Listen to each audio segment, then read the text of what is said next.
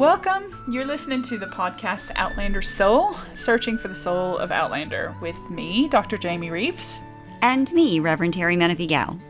Hi, my name is Lynn R., and you're listening to the Outlander Soul podcast, where we look at the Outlander series by Diana Gabaldon through a theological, religious, and spiritual lens, and talk about the story's meaning in our lives. As always, be aware, there are spoilers ahead. Episode 7, we're back. Episode 7, we are. Yeah, so we're still here, we're still alive, we're still theologizing and talking about Outlander, so it's great. Always theologizing. Always. Not just about Outlander, but about everything.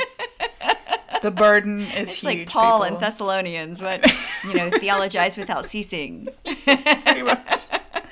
Pretty much. And there's so much. There's so much to be doing right now. Reformed and still reforming. Theologizing and theologizing and theologizing. Yeah. There is so much. There is so much. Oh, Lord. I think it's just the nature of the beast, right? We just think of these things. I always am envious of the people who can go through life and go, that's great, and move on. I can't do that. Yeah. So this is apropos today's conversation, but I'm horrible about having heard stuff or read something and then not paying attention to where it was and then thinking about it later and just going, damn it! Where was it? That's what interwebs are for. I know. Well, that's the thing. Like, I'm not even quite sure how I can go about searching for it again. But basically, in talking about call and vocation, someone was reciting some research saying that 20% of people basically have kind of no ambition in life. And I'm thinking 20% is the right number, but it was something larger than I expected, but smaller than most people like us would expect. That sounds about right. About 1 in 5 people that I know. Yeah. And just kind of just thinking about the people that I know who are that way, who have kind of no ambition and are happy enough to just kind of do their job and go home and live a decent life and, just kind of get on with it and be whatever. And being so envious. They clearly so envious of those people. They clearly did not go on youth retreats where they were told that they were the special one that God wanted to go out and do God's will. Exactly. So 20% of the people who have no Messiah complex whatsoever, no need to change the world, no need Lucky to them. be out there and making a difference in anybody's lives. Nothing like that. And I know some people would be like, oh, that's so sad. But I'm like, gosh, they must be so peaceful. They can eat pizza and not worry about what it looks like on them. I know. They can go through life. I don't know if they go that far. They can go through life and go to a movie and think, oh, that was a good movie, and not, I should have done that. Not want to pick apart every single detail. Yeah. Anyway, it just struck me as funny. I was like, wow, so that's an official statistic. Someone's actually done research on that. I've really wondered about that sometimes, of how many, how weird is this or not, as the case may be. But anyway, we're kind of continuing the conversation that we started looking at call and vocation with Claire and Jamie. We are going to focus on the call of the Stones and a call and vocation of some of the other characters in the series. But I think the plan is we are going to spend significant time on Roger and Bree in a future episode. We'll mention them a little bit today, but the call of Roger and Bree, and probably separately as well, because Roger's call, as far as, from a theological perspective, if we're looking at Outlander that way, is probably the richest in the sense of a traditional call to ministry. And so we feel like he deserves his own episode. However, there's lots of other stuff that we wanted to make sure and talk about, so that's what we're doing today, right? Yeah. First, before we get into call and vacation again, I think we've got some listener feedback that you have. Yeah, we do. You have. Yeah, that's right. You have found on the interwebs, and again, we are doing this podcast so we can engage with the community that's out there. And so we've got lots of ways to get in touch with us, to give us your feedback. And this is just some of the folks that are giving us feedback. And we really, really appreciate that. So Jamie, what have we got going on? Yeah, well, okay, so we've gotten responses from a few people via social media just kind of saying that they've started listening to the podcast and they want to say thanks and that it's, been really interesting for them and they really connect with our way of dealing with the text. Yeah, just kind of shout out to Katrine and to Bodil and to Sarah and to Emily. All of them have given us some great responses. Great in the sense of, not that they necessarily agree with us, but great in the sense of that they're really useful and really helpful for us to hear how they're responding to this series. Bodil's from Sweden, and we just want to say, your English is amazing. So your English is much better than our Swedish. So we much better. Are happy to hear from you at any point in time and never, never, never apologize about your English because that's fantastic. So in the first season of the podcast, we were doing survey forms and they're on our website and you can go and you can answer a few questions. We kind of decided to move away from that for season 2. If you would like to have them back, it'd be great to hear that you want those back. But at the moment, we're not doing them. So Julia has responded to some of the questions from our earlier episodes and has again given us loads that's been really useful and really helpful. But she says that she's just started coming into Outlander, but she has really resonated with Claire being an Outlander and feeling so misunderstood. Yeah. She says that she grew up overseas and had never really felt like she fit in anywhere culturally. This is Julia saying this. Yeah. And she feels a lot of comfort, strangely, in Claire and Jamie being in a world that's so hostile and so frightening. So she talks about her personal world as being an activist and a community health nurse and a foster mom in the inner city with kids who have been through trauma. And she says it's weird, but stories or narratives where everything is safe makes her feel even more isolated. And so the Outlander helps her with their stories of resilience through difficulty. It makes her feel as if she and her family can survive the challenges that have been set before them. That's amazing. That is amazing. That oh my gosh. Yeah. Yeah, so thank you, Julia. That's such useful information to know kind of how people are responding to Outlander. People kind of poo-poo stories so much, and it's just, and they're like, oh, well, it's only a story, or, oh, it's just a, but no. Again, it goes back to stories. We are the stories we tell ourselves. Yeah. And this is an exceptional story to tell yourself, right? It does point to resilience. It does point to determination. It does point to clinging to each other to get through the storms of life. It really does. Yeah.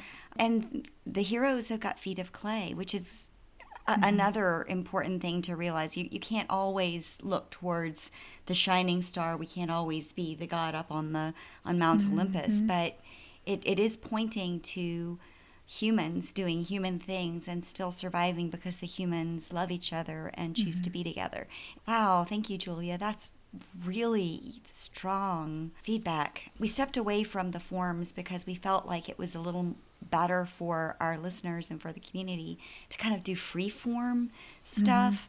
But if you want some more questions for direction, just let us know. Both of us are curricular at heart. and we will happily put a curriculum around this if you want. We've got more feedback for the next episodes, but I really just wanted to highlight Julia and say thank you so much for that. Really useful. So, vocation. We did an episode on Claire and her vocation. We did an episode on Jamie and his vocation. And in those episodes, we kind of talked about what vocation is. And calling, and what too. It is. Calling and calling. So vocation comes from the Latin word vocare. It means to call. And so it's the knowledge of what you're here to do is your calling. And when you do that thing and you find a method to do that thing, that is your vocation. That's the thing you do. So you get a call based upon where your heart is heading, is, kind of where the call is. And there's a very famous quote by Frederick Buechner about what vocation is. And he says that vocation is the place where our deep gladness meets the world's deep need. And so in vocation, we're always looking to kind of meet the need of the community around us. And the calling is to be in that community and to serve that community. But it has a lot to do with what is present in our heart, what our skills are, what our deep love is. Doesn't mean that it's always going to be easy, but it does mean that it involves our talents and our skills with a deep passion for doing something for someone else.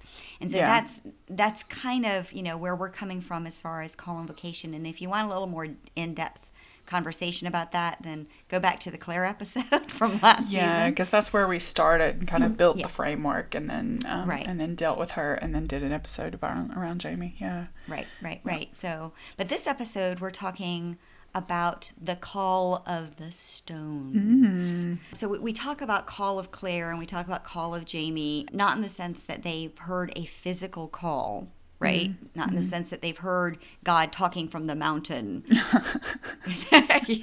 Moses and going, God talking from the mountain from a bush or something. We don't really get that sense of calling in Diana's books because God is not actually a physical character in the books. God is mentioned a lot, but God is not really an actor that we see in the books. I'd argue that God is still there, but I would too. It's not, but not as a specific character that's referred to in that particular way that moves the plot in any particular way. Yeah. Correct. But the stones actually are a physical sound for certain folks who can hear them. And so while this is all fantastical and this is an opportunity for time travel and they seem to have a mystical quality to them, there are certain people like Claire and Bree and Roger and Galus who hear the stones calling them. So it's a special call. Yeah. And it's for a select group of people. It's not Jamie, it's not Ian, it's not Myrta. They can't physically hear them calling. They don't hear the thrumming of the stones. Yeah. So what's the purpose of the stones? If we're talking about call and vocation, we're talking kind of primarily around purpose in some way, aren't we? Or are we? Well, we're assuming that there's a purpose. I don't know that we are necessarily given that so far. We've been given the Bran Sears prophecy, right? That a child that is a 200-year-old baby is going to rule Scotland, okay? Or is going to come and save Scotland in some way. Yeah. And so the assumption, if you connect a bunch of dots that are not connected in the story, is that Brianna is the fulfillment of this prophecy, and that Claire goes back in time to create this prophecy, and that there must be something out there that's kind of acting on the world in this way. Those dots are not connected in the text. And now, you said Claire goes back in time to create the prophecy. Do you mean to fulfill the prophecy? Fulfill the prophecy. Okay, all right. I'm just double checking. Because I have to admit, the prophecy is probably my least favorite thing in the entire series. I have to agree. That's why I hated Voyager, to be honest. I mean, hate is I don't hate it. It's Outlander, of course. But that's why Voyager is my least favorite of the books, was because that prophecy thing was just like, what? It just seemed completely out of, and then all this other stuff that's happening now in the later books of just kind of, there's plenty to be getting on with. We don't really have to insert a prophecy necessarily, but I guess you got to have some reason to. I didn't like it either. I didn't like it as a story device. I felt like it was weak as a story device. I felt like it was reaching. Now, mind you, it's carried through. I think this is part of why Frank writes all these letters to Brianna. Yeah, it is. That's true. Yeah. And helps push the story into some dangerous waters for Bree whenever she goes back to her time. And it also, pushed the story in Voyager along too. I don't know if Diana could have done it any differently or whether or not she'd considered a bunch of things. It kind of reminds me, my son and I have this joke about vampire babies. I can imagine where this is going to go. Oh, this is going to go into and I just actually wrote this in a screenplay too about vampire babies. I think that when a writer reaches for a vampire baby, they have run out of things to do. They have run out of story. They have run out of conflict. Vampires can't have babies, guys. They're dead. It's Twilight all over again. Yeah. Well, but it's not just Twilight. It's also Yeah. Supernatural. They got angel babies in Buffy. They had babies. You know, I'm going, how is this even remotely possible? They're dead. And of course, vampires are not possible either. But in the realm of the world, you know, everybody always reaches for a stupid vampire baby. And so Yeah. to me, this is jumping the shark. This is. That was about to say, is vampire babies another way of saying jumping the shark? It is for me. Yeah. For me and my son. Yeah. When you say "up, vampire baby," that's Yeah. it's a jump the shark moment. And for those of you who are listening who don't know what jump the shark means, it comes from Happy Days. Happy Days was television a show. 1960s TV Oh no, series. 1970s. 1970s, and went for, like, unfortunately. Ridiculously long amount of time. Yeah. It did. It ran for a bunch of years. And by the time that it had been like its 5th season or so, they were running out of stuff. I mean, Richie was starting to go bald. Fifth season? Really? Was it only 5? I don't. Oh no! It ran longer than that. I don't know. I It have was to like look it by up. year 12 or 15 or something like that, no. but maybe not. I don't it think doesn't it ran matter. that long. Yeah. Anyway, by the time they get to maybe the 4th or 5th season, they've run out of material, and so Fonzie on the show has to prove that he is the biggest badass around, and he, with his leather jacket on, Yeah. in Because he's never without with his it. leather jacket on, he jumps a shark with Why water skiing? water skis, yeah, Mm-hmm. because he has to prove something to someone and they save someone or something. Mm-hmm. It is the dumbest plot in the world. And at that moment, they lost their audience. Yeah. Yeah, At it was that just moment. the suspension of disbelief was no longer possible. And that is Vampire Babies. And that is the exact point at which it all went downhill. Yeah. Right. Yeah. Now, luckily, with the prophecy, Yeah. it didn't all go downhill. Diana's writing is exceptional. And so she brings it back to the story of relationship and the story of, you know, what's going to happen next with Claire and Jamie and with Roger and Bree. But the whole thing about the prophecy, to me, that's a vampire baby. Yeah, Somewhere I agree. there. I agree. But, okay, so all that, to go back to the Call of the Stones, the Yes. prophecy is connected to it, but not necessarily. The prophecy doesn't say the person had to come back through the stone. I mean, in the TV series, it was this whole 200-year-old baby thing. It is different in the book. The book is just focused on the lineage of Lovett. Yeah, that failed in the 1800s, right? It failed Yeah, in the yeah. 19th century. Yeah, and we know that the time travel aspect allows for the lineage to continue through Jamie because Yeah. Claire goes to the 20th century. Right. But there's nothing in the book or really in the TV series that necessarily impacts the Call of the Stones per se. The Stones possibly make it happen, but they're not inextricably linked, are they? Do you think? No, okay, so there's one person who does this linking. There's one person who does say that why the stones were there, and it's Galis. Yeah. Okay. She believes that the stones are there so that she can go back in time and change history. She believes So that for the stones Galis, are that's there. the purpose of the stones. That's how we got That's the started on purpose this, is of the talking stones. about the purpose Right. of the stones. Galis thinks the purpose of the stones is for people to go back and change history. Correct. And Claire does not necessarily believe that. She thinks that Galis is, well, at this point, nuts, because she Yeah. is at this point nuts. That's the whole reason why Galis goes back, and she knows that this is her calling, is to go back and change things so that her people are saved, so she can change the outcome of Culloden. Of course, that doesn't happen. Yeah. And so it crosses a bit of a crisis of faith for Galis, so to speak. Yeah. Yeah. And what she believes the Call of the Stones are. There has to be something, there has to be a reason for them, or maybe it's just that we are so steeped in there has to be a reason for everything. Is it, yeah, can we be satisfied with the mystery of not really knowing the purpose Right. of things? Yeah. Except that the god of this world is Diana Gabaldon, and she could tell us what true. the purpose of the That's true. stones are. She's not quite as mysterious as, yeah. Right. Yeah. Right. But I mean, so you've got an entire cult around taking care of these stones too. So you've got an The entire call so there to there care must for the stones. Yeah, absolutely. yeah. So there's got to be a connection into why the stones all over the world exist. There must be, even if we're thinking about this in evolutionary terms, nothing exists now that didn't have a purpose or didn't have a reason or didn't have some benefit to the society in which it was created. And so these stones are all over the world. Are they markers for something bigger? Is there a reason for them?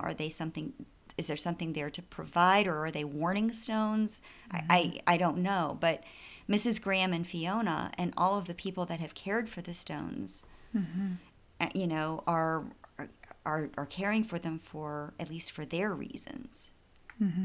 And caring for the people who pass through them too. Like if they're aware that those are time portals, it's not just about care of the stones, but of the people who use them.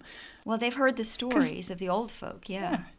I mean, because I love how the new season is portraying Fiona. Very, very same, you know, the same as in the books, and she is very clear about her role and what she's to do and what her grandmother did prior to her. Yeah. And I love that. I think that's really great. I love that she's got such a strong backbone on this too. She's just like, we're going to do this thing. And that's just how it's going to be. Yeah. Okay, so you said about Galus feeling like the stones were there. Their purpose was to go and change history. But Claire and Jamie interpret Claire's own, you know, more remarkable journey and knowledge of the future, at least in Dragonfly and Amber, as also a calling to change history. So even though she's not as gung-ho about it as Galus is, she didn't go with that purpose through the stones. No, now she that went she's by there, accident. Yeah. this knowledge that she has needs to be used. So again, kind of that utilitarian purpose sort of idea. You can't just sit on this, right? Yeah, right. I think utilitarianism is very appropriate, particularly for her generation. So Claire's of the greater generation. She's of the greatest generation. They're the ones that, you know, won World War II, saved the world from Adolf Hitler. They're the ones who and rebuilt everything, right? Yeah. They rebuilt the whole world. She's like, well, it's got to be useful. There's got to be, even if there's no reason, even if this is an accident, maybe we can do something with it. Yeah. And I like that idea of putting whatever it is to use. She tries to make sense of an absolutely insensible Absolutely. occurrence. She and Galus are actually working to do the same thing. Yeah. Yeah. To change Culloden. Yeah.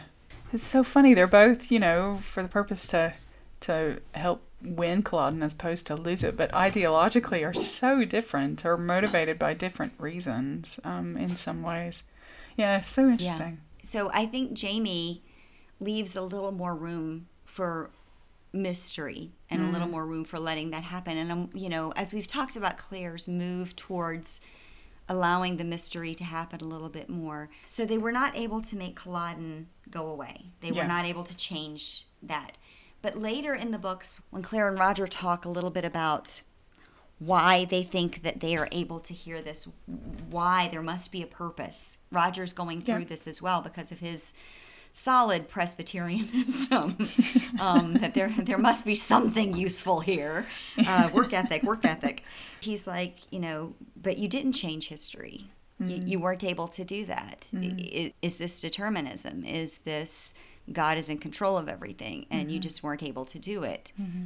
And she's like, no, that's not the case. I'm changing the future every day. Every child I deliver safely who would have died otherwise, I've changed the future. And Jamie even tells her that too. Yeah. So it's not these big sweeping changes, at least not yet. I remember reading that, kind of thinking about the whole butterfly in China theory, you know, like the... Oh, yeah, the butterfly effect. Yeah, of kind of, you know, winds from the wings flapping creates hurricanes on the other side of the world at some point in time. Right. So we don't yet know, or haven't yet seen long-standing consequences of those changes. I wonder if we will. I don't know that we will. Well, and I guess so.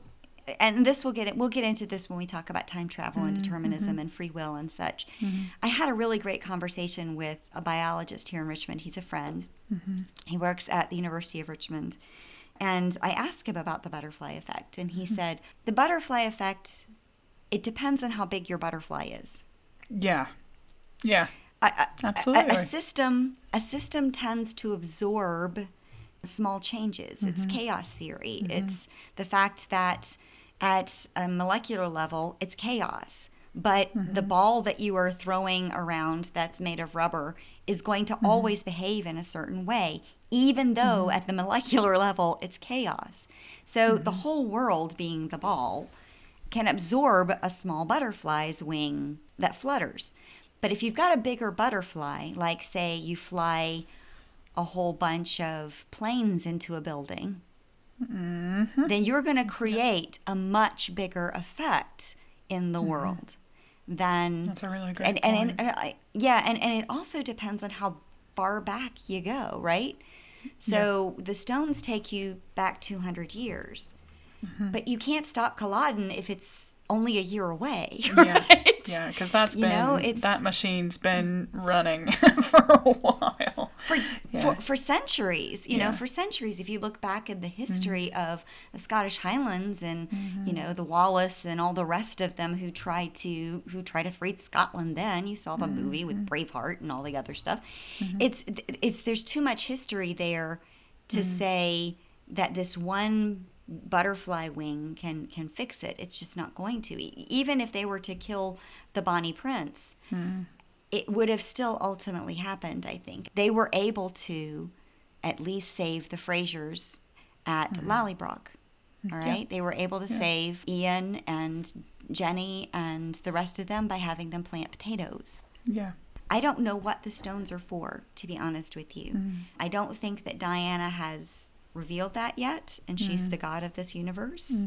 I wonder why the call is always there for them, is where I am with that. Yeah, I mean, we've kind of said this, but both a call in the sense of a physical, they hear it, you know, so it is, you know, we just mentioned sort of Moses on the mountain and that kind of stuff. I mean, the calls the call of the stones is almost like that in the sense of this other being, this other something, giving an audible call to which they are attracted and move toward. But then also, like we're saying here, the call of the stones in the sense of what journey it puts them on and what that means too. So it's kind of at least two-dimensional. There may be another dimension to that as well. Well, and so we've got to think about too. So and it's not just Galus; it's the Mantok Five. They go back in time to change what happened to the native indigenous peoples in the Americas, and you've also got the people who get lost. So not just Claire that falls through accidentally. Roger and Bree go through intentionally. Like the Mantok Five, like Galus, like the others. They go through intentionally through the stones. Claire accidentally falls. Roger's father accidentally falls and doesn't really know what to do either. And is it Dr. Livingston? I can't remember what his name is. But when Roger goes back, he sees his father, and there's this other person with the blue light who's the healer, and who's the doctor. He also accidentally falls through. And then they're the ones who are kind of lost in the nether, you know, lost in the netherland. As they're walking through, Claire says that she can feel them there, the ones who are lost and screaming. And, you know, there's danger to this call. There's danger to being able to do this kind of travel. But there appears to be a lot of them because Claire keeps finding them. Well, sometimes she's reliable, sometimes she's not. But I mean, that has been.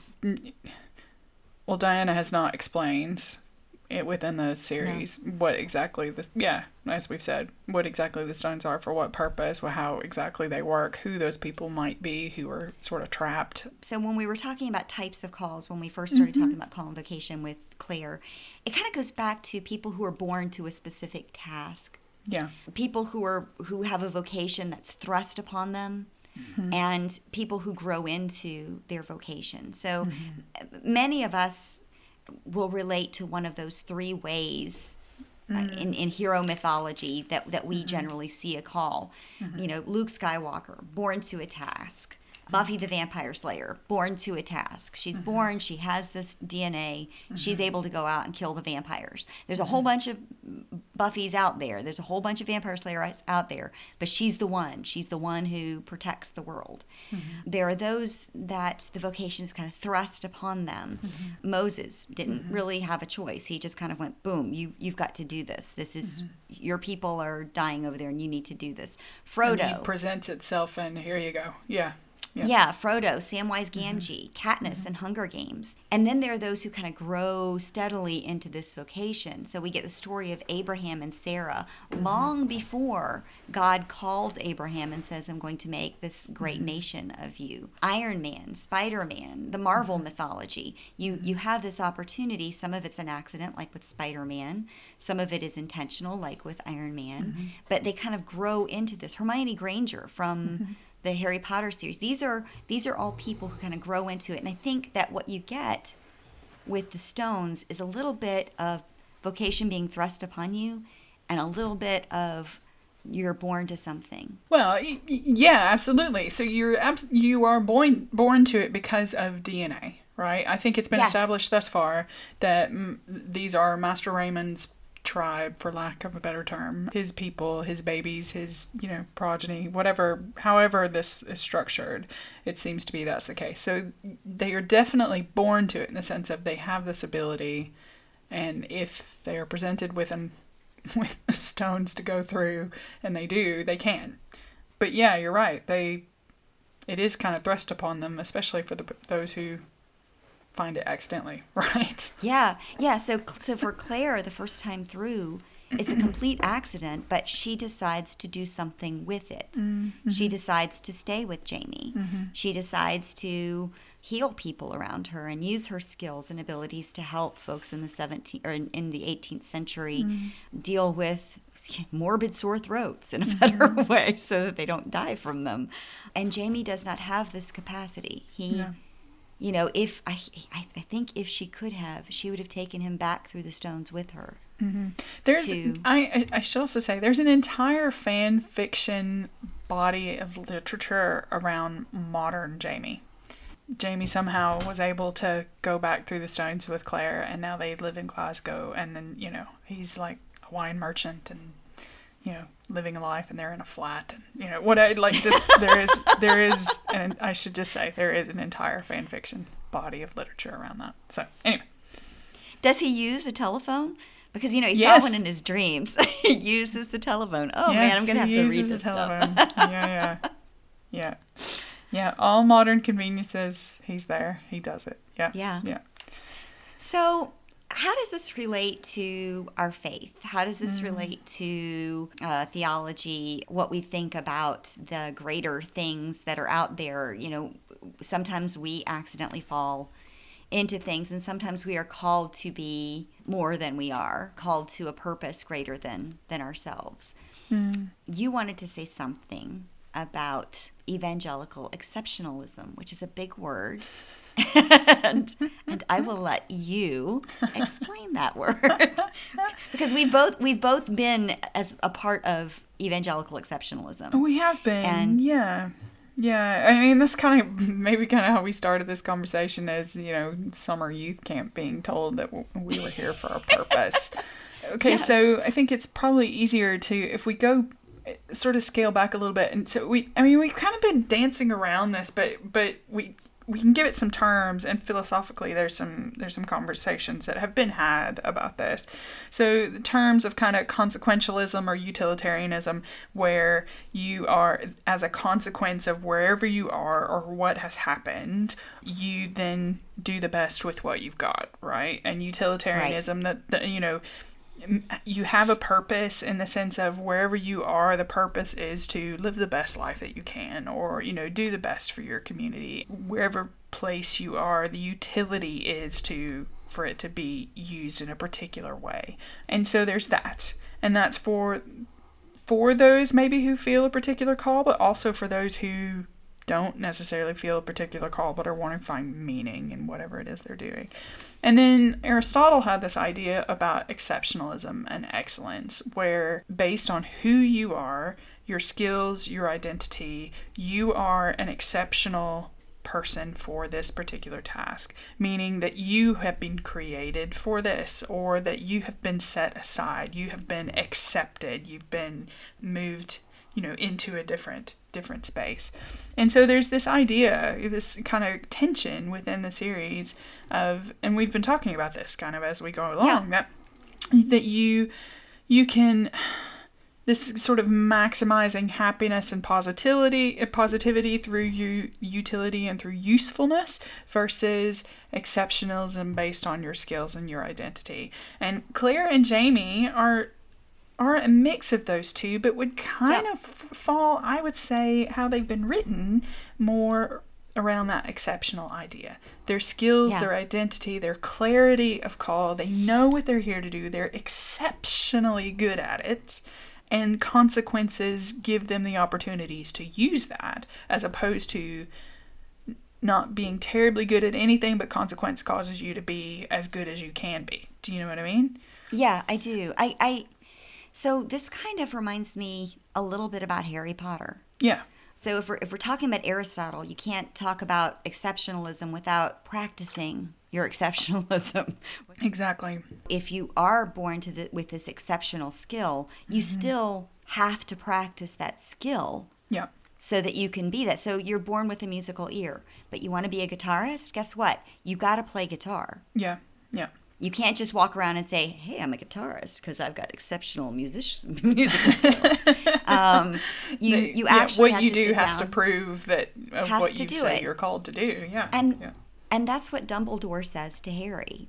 You've been given this exceptional skill because you are, and if you haven't read the books, I'm sorry, you are the final Horcrux of the one who must not be named. And because you have this very exceptional connection to evil, doesn't necessarily mean that you're evil. It's all based upon your choices. It's all based upon what you do. And Harry chooses to practice and use his gifts for good and use his gifts to save people and to sacrifice himself. And so that makes him exceptional. Yeah. But it also gives him the opportunity to use something for the good of others. It's I'm stuck in this position. I now need to make choices that will be useful for my community. Yeah. And for the world. Yeah.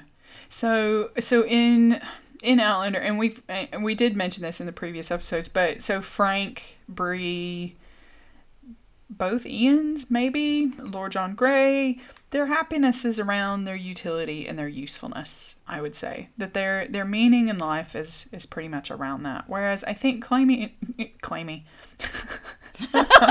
like Brangela and, Claimy, Claire and Jamie, is around their excellence, around what they are super, super good at. But evangelical exceptionalism, which is how we kind of got started talking about this, is poor Roger.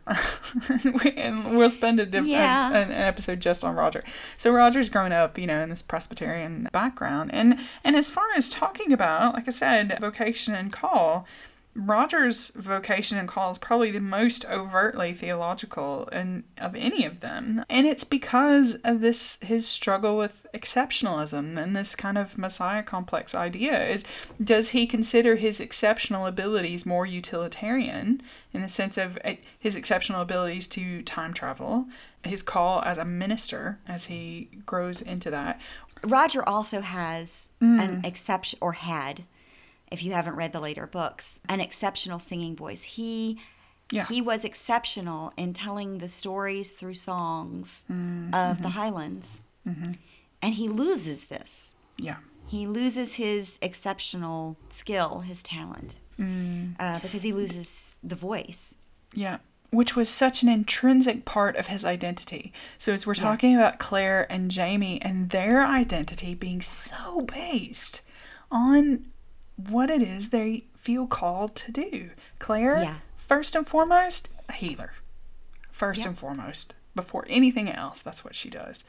Jamie, a leader, I would say. No matter where he is.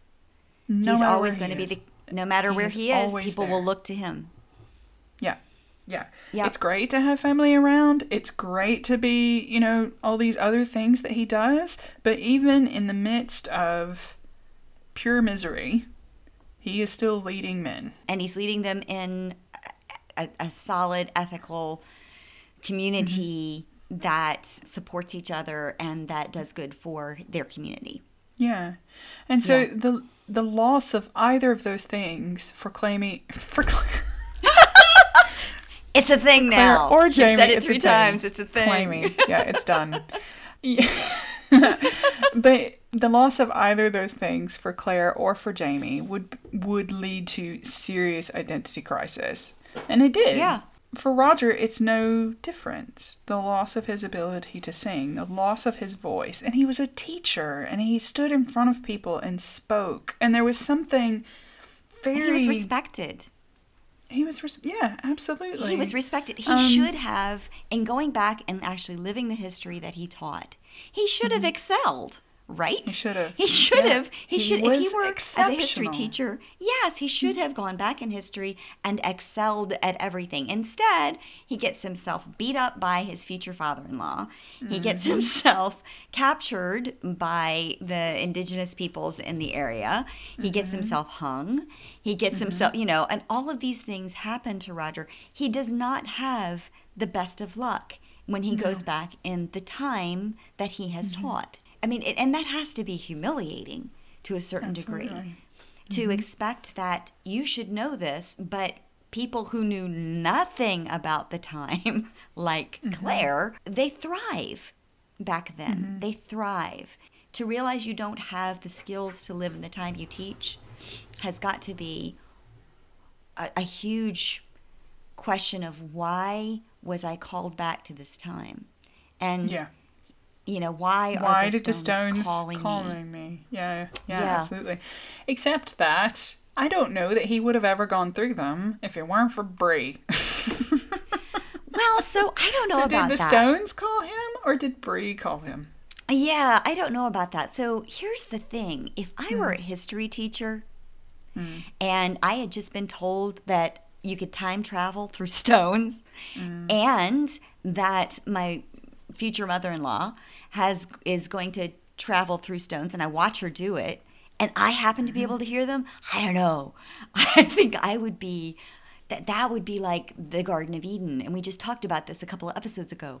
That would be like putting the tree of the knowledge of good and evil in the Garden of Eden for me. And I would be drawn to those stones. Drawn to them. I would have to go. It's a good question. I would argue. I don't think Diana wrote it that way. Tell us what you think. I don't think that he's written that way. I don't think he's really curious about traveling back in time. I mean, he's curious to talk to someone someone else who's done it, but he doesn't seem to be terribly adventurous in that way. I don't know. If it were me, I would want to do it, but I'm not Roger, and Roger is written in a different way. I think if Bree stays in the 20th century, he stays with her. He would have stayed, yeah. Then this is the question, is his call to Bree? I think her call, her siren call to him is stronger than any call with the stones. Yeah. I think his heart knows where it's happy, and the heart knows what the heart wants, and he follows his heart. He's much more romantic than Bree is. He is. Roger is super romantic. He is super romantic. Super romantic character. Yeah. Oh, and he is. It absolutely plays well on screen too. But I can't wait for this episode today. Oh my God. He will follow Bree. Bree is willing to give him up for her mother. My heart breaks for him in that way. Yeah. Yeah. Bree is willing to. She loves him, but she is much more practical in the sense that she needs to go save her mother and Jamie from death. That she is going to go change history because she doesn't believe in determinism. She wants Roger to know that she loves him, but she doesn't want to break his heart, and she ends up doing that just exactly that way. So in comparison, so we've talked about Roger and kind of his call a little bit. Like I said, we'll spend a whole episode on the other big call for him. But does Brianna take her call for granted? In some ways, I feel like she kind of does. She doesn't really give it much thought. She's very much like Clammy. I did it intentionally that time. We're saying, it's just what I do. I'm special, and this is what I'm called to do. I do it. Oh, I can go through stones? Fine, I'm going through the stones. Like, there's just not a lot of thought about it. It's just kind of right, here I am. This is it. In some way. But then we just said about her utility and usefulness earlier, so I don't know. Maybe I'm contradicting myself. I don't think she dithers. I don't think she's as self-reflective. As Roger is, or even as Claire is. Claire seems to be fairly self-reflective in at least her call in the stones. She's not so much reflective about her call to heal, but she does reflect quite a bit about why she's called to do what she's doing. You don't get that from Brianna. She has been told about the stone. She doesn't believe it at first. She figures out that it's true, and now this is just a means to an end. She's going to go save Jamie and Claire, and she's going to use the stones to get there. And she's just going to trust. I think her father, Frank, her father, Frank, and Claire have instilled such strong confidence in her that she feels like she can just go and do this. And I also wonder... The exceptionalism is bred into her and has been taught to her. You can do this. You have the skills. You have the brains. Of course you can do this. You'll figure it out. Yeah. I'm curious. It suddenly sort of occurred to me. If anyone has ever done the Enneagram to the Outlander characters. Because I think Bree is probably an 8. I'm an 8. And I recognize a lot of what she does in that. Kind of abrasive, but fairly confident in what she does. Gets on with it, doesn't really think about it very much, and then when she does, it's kind of like, okay. I don't know, I'm just really curious about that. If anybody knows about that, then, let us know. No, but we should, maybe we should do that for one of our episodes. That would be very cool. So for our listeners out there who don't understand what the 60s, 70s, 80s, into the 90s and today of what evangelical exceptionalism has done. And we kind of brushed over that a little bit, and we talked about exceptionalism with Aristotle in a bit. There was a shift in the 20th century, and it happened around the 50s and the 60s, from retreats and gatherings and Christian education having to be about teaching Bible and teaching theology, to a shift to much more religious, emotional experiences with our youth. The 60s kind of, there's always been a gap between the youth of the day and the elders of the day. That's been forever. Yeah. But there was monetizing around it in the 60s and the 50s.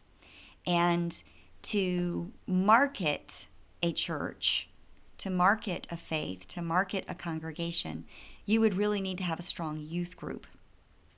Okay? Because if you bring the youth in, then their parents will come too, and so will their participation and their pocketbooks, right?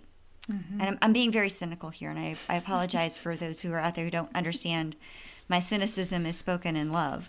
But it's also true. It's also true. Cynicism is based in truth, usually. Yeah, so to have a strong youth group, you would have to really you would have to teach to the lowest common denominator, and that would be emotional experiences. And so the youth were always looking for a mountaintop experience, and an experience where everybody was together and they could feel the Spirit of God, and they sensed that they were connected to God in a way. And one of the ways in which they connected you to God was to say that God made you. God made you special. God made you to do one specific thing in this world. And it has to do with either helping other people or proclaiming the gospel or both, or it has to do with something really, really specific. And thousands and thousands and thousands of youth from our generation and beyond were told this. And yet, not all of us are out there saving the world. So not all of us are, some of us are accountants and a little disappointed in the way our lives have turned out. That kind of exceptionalism at the time made you feel like you could conquer anything. Yeah. Really did. It's why I became a missionary when I was in college. It's why I went into the ministry, because I felt that call. Somebody when I was 4 years old told me that there were missionaries out there, or 5 years old, told me that there were missionaries out there and that they needed people like me. And I was 5 and I listened to them and I believed it. And that was my calling. And I can remember that moment very specifically. But I wonder about the disservice that's been done by that kind of exceptionalism. Yeah. By, the adults who are now jaded, who wonder where God is because they're, mechanics somewhere and they don't know that what they're doing is actually really making the world a better place, or that they don't tighten those screws with God in mind and the greater purpose. So, I think there's some of that going on with Roger right now, or Roger in the script. Yeah. And this I particular agree. text, he's a golden child in many ways. His uncle has told him he's special. His uncle has raised him as special. He's become a historian working at Oxford. Oxford, And, yeah, and so he is exceptional to be a historian working at Oxford, and he now discovers he's got this ability to go through the stones, and boom, he's not really that good at this. And is what he's going to do actually going to change the world? Is that his point? Like, has he? Right? He hasn't gone to change the world. He's gone to get Brie. Right? But once he's there and she's pregnant and they can't come back without, he could come back without losing his wife and child. They all ultimately go back, right? Yeah. He's got to wonder what's going on in his life there. And the fact that he did find a way to be exceptional, even without his voice, even without the ability to really clear land like Jamie can. We'll talk about it more, but even the kind of the call to be a preacher in the 18th century, but not in the 20th. And I think that's about context of what is your call in the context of that you find yourself, and that may very well change from one place to the next. I don't think Brie has ever really been knocked down a notch or two as far as her exceptionalism is concerned. No. She's not really lost that capacity to believe in herself. Doubt is just not a normal state for her. The only time she is that vulnerable is when she's having a child. She's concerned about having her children. She's concerned about being able to survive it. It's very practical. Brie is ultimately extremely practical. But she doesn't seem to have that concern about whether or not she's going to be okay, whether or not she can do anything. I can remember feeling that way when I was younger. I can remember thinking, I'll just go do that. I've got a big enough brain. I'll maybe just go do that. I think I'll just, and I do this to this day. If my washing machine is broken, I'll just take it apart and put it back together. Because I've been taught that I can do that. My dad was really great with teaching me that I could do anything as long as I've got a book in front of me and I put my mind to it. Yeah, well, me too. Which, considering when we were raised, that's quite extraordinary, I think, in some ways. It's such a gift. It really is. And it was a gift to be told that we were special. and that God loved us, and that there is something special out there for us. I think a lot of us spend a lot of time looking, like Roger does, to find where we fit into that greater plan. And I think Roger struggles with what that greater plan is and needing to know where his role is in it. I think about Geillis, who was very clear what her role is, and the Mantalk Five, very clear what their role is in the greater scheme of things, and them being so wrong. Yeah. I mean, so we're talking about Roger kind of and his doubts after the loss of his voice. But I think, in Voyager, there already was kind of when Claire and Roger are having that conversation in Voyager, there's always already a hint of Roger's kind of doubt and questioning sort of side of things. So Claire tells him it isn't necessarily easier if you know what it is that you're meant to do, but at least you don't waste time in questioning and doubting.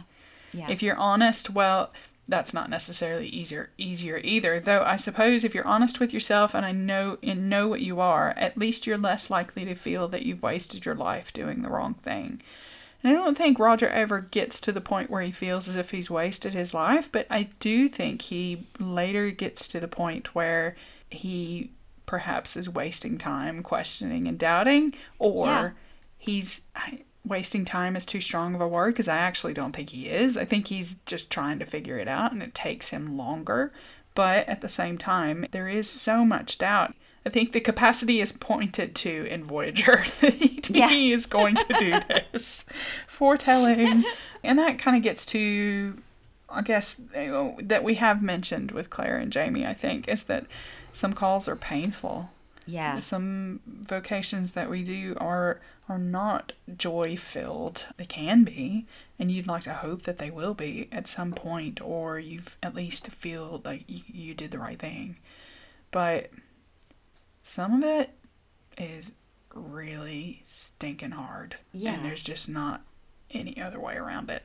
The call to Culloden. So I think if Jamie had the ability to go through the stones and Claire wanted him to go through the stones, he still wouldn't have. I think he would have stayed and fought next to Murtagh, next to those who were his clan, who were his people that he takes care of, because he's been called to be the Laird, and sometimes that's not a good calling, the call to leadership in that way. And Roger's call through the stones, nearly gets him killed, and he loses his voice in the process, and becomes a different man in some ways, in other ways not, but that process of change is so difficult. Yeah, I just want to acknowledge that too, that it's not always a lovely thing. Sometimes it's fucking hard.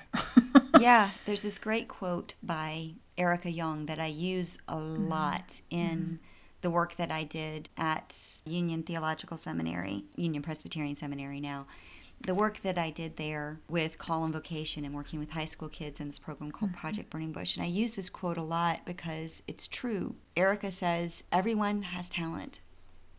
What is rare is the courage to follow the talent into the dark place where it leads. No, it's so true. There is a dark place that your talent will lead you every time. There's always a hill to die on, right?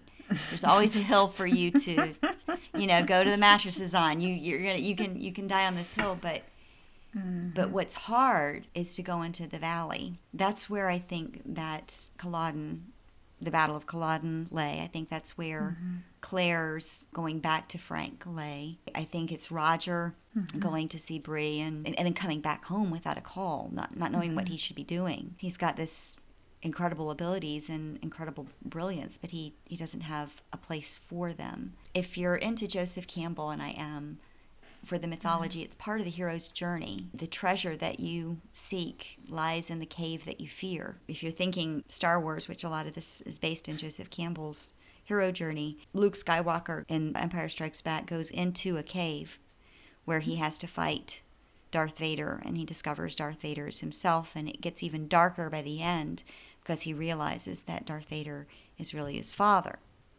That's the darkness where his call leads, his talent, and he has to have the courage to go that place. So we talked a little bit about Jamie being called into the dark place for Culloden, But even after that, there was prison, indentured servitude, exile. It reminds me a lot of the Joseph cycle of stories from Genesis, in the sense that Joseph is called to something great, but he ends up thrown in a pit. He ends up in jail. He ends up almost killed many times, and then ultimately ends up working for the Pharaoh. He has to go through a whole lot of muck before he actually gets there. Yeah. And it still sticks in my craw every time I read it that when I hear Joseph say, "You did all this to me and you meant it for the ill, but God meant it for the good." I will argue that until my dying day that is not really the best theology in the world. Thank you, Joseph. No, I'm just, I'm thinking of all the people who, get shat upon and all this kind of stuff, and to just say, well, this is God's will, or it's it makes you stronger, all that kind of stuff. Yeah, maybe. No. Maybe. It might make you stronger, but it also might kill you. Or it might just be shit. And that's just what it is. Yeah. Claire goes through her dark night of the soul stuff too, when she's can't cure herself because she got very, very sick in A Breath of Snow and Ashes, thanks to Malva. And, so she goes through the dark night of the soul. Not only does she almost die, she loses her hair. They shave her head, and then she discovers that she's betrayed by the woman that she's taken in as a student, that she's very close to, that she saw herself in, and she's betrayed by her. It's very, very dark that she goes there, and she comes out on the other side. That's a hard piece for me to read, the whole Malva stuff. But at the same time, it's an opportunity to see Claire's, I don't know, it makes her more human, that she really is not going to live forever. I mean, like all of us, we are finite beings. She can cure a lot of things, but she can't always cure herself. Yeah. So I feel like we need to, not that we need to, make it happy again, but I do feel like at some point we need to kind of say, so what does this mean for us? So the Call of the Stones, this exceptional sort of life versus just doing the best with what you've got kind of idea. When it comes to call, in some ways, I really think about Mother Hildegard in Dragonfly and Ember, and she's talking about her calling via St. Anselm. And so, I'm just going to quote it. She said, "And so he died at the conclusion of his eminently useful life, and thus obtained his crown in paradise." And so, for something, she was saying this was something that appealed most strongly to her, an eminently useful life. And she said, "I could think of many worse epitaphs than that. I wished to be useful," because Claire was asking her, how did she become a nun, or how did she get into this work or into this life? Especially since she was so extremely, she came from wealth, she came from a good name, she did, and she had an amazing ability to play piano, or not piano, but she had musical abilities. She could have really married well, had lots of children, and become a lady of relative ease. Yeah, whatever was expected of her at the time, she certainly could have done. But at the point at which the rubber hits the road, whether it's about exceptional or consequential or whatever, for me, I think it boils down to an eminently useful life. Despite the pain, despite the suffering, despite all the darkness that we've talked about, at some point, was my life useful? I think is maybe the question. I don't know. I'd like to think that it is. I at least made it incrementally better at some point. At the end of the day, I think maybe that's what we're all called to do. I don't know. I think we have to assume, if we are people of faith, there is an assumption that, like the stones, like we have an assumption in the book that the stones are there for a purpose, that we are also here for a purpose. And so as people of faith, what is our purpose? And that's always been the larger question for philosophers and for theologians. What is our purpose? Is our purpose just to sit around and praise God? Or is our purpose to relieve others from pain? And by people of faith, I think we also need to be really careful or clear of what we mean. Because that question came up on Facebook. When I say, and I think, Terry, you're with me on this, but when we say people of faith, I mean faith in a really broad sense, a faith yeah. that we are not necessarily Christian, not necessarily Jewish or Muslim or Buddhist or anything like that. Or but spiritual, faith but not religious. Yeah, exactly. But just faith that life means something. That there is something more out there. I know a lot more faithful agnostics and atheists Absolutely. than I know faithful Christians that are out there. And so when I mean people of faith, I mean people who believe in something more. And it might be faith in life, faith in humanity, faith in this world that we find ourselves in. I tend to be a little more on the Roger side, where I wonder the context and where I am and how I can be useful, how do I fit in, how do I belong, Absolutely. and what can I do to make my community a better place. Me too. That's it for this episode of Outlander Soul. Thanks for listening. We would really appreciate it if you'd review us on iTunes or wherever you get your podcasts, as it helps people to find us. If you listen and like what you hear, please consider supporting us financially. Just click the Support Us at outlandersoul.com. There are lots of ways to donate. Every little bit helps. Also, we'd love to hear your questions, thoughts, and ideas, because part of the work that we're doing is gathering data on how fans interact with and value Outlander in their lives. So we're really interested in what you have to say. And we know Outlander fans have a lot to say. So please send us your thoughts through our website, email, voice memos, or the social media, and follow the links on Facebook, Twitter, Tumblr, Instagram. You can also contact us by email at outlandersoulpodcast@gmail.com or via our website, www.outlandersoul.com. Thanks again, everybody. We'll see you again in 2 weeks. See you later. See ya.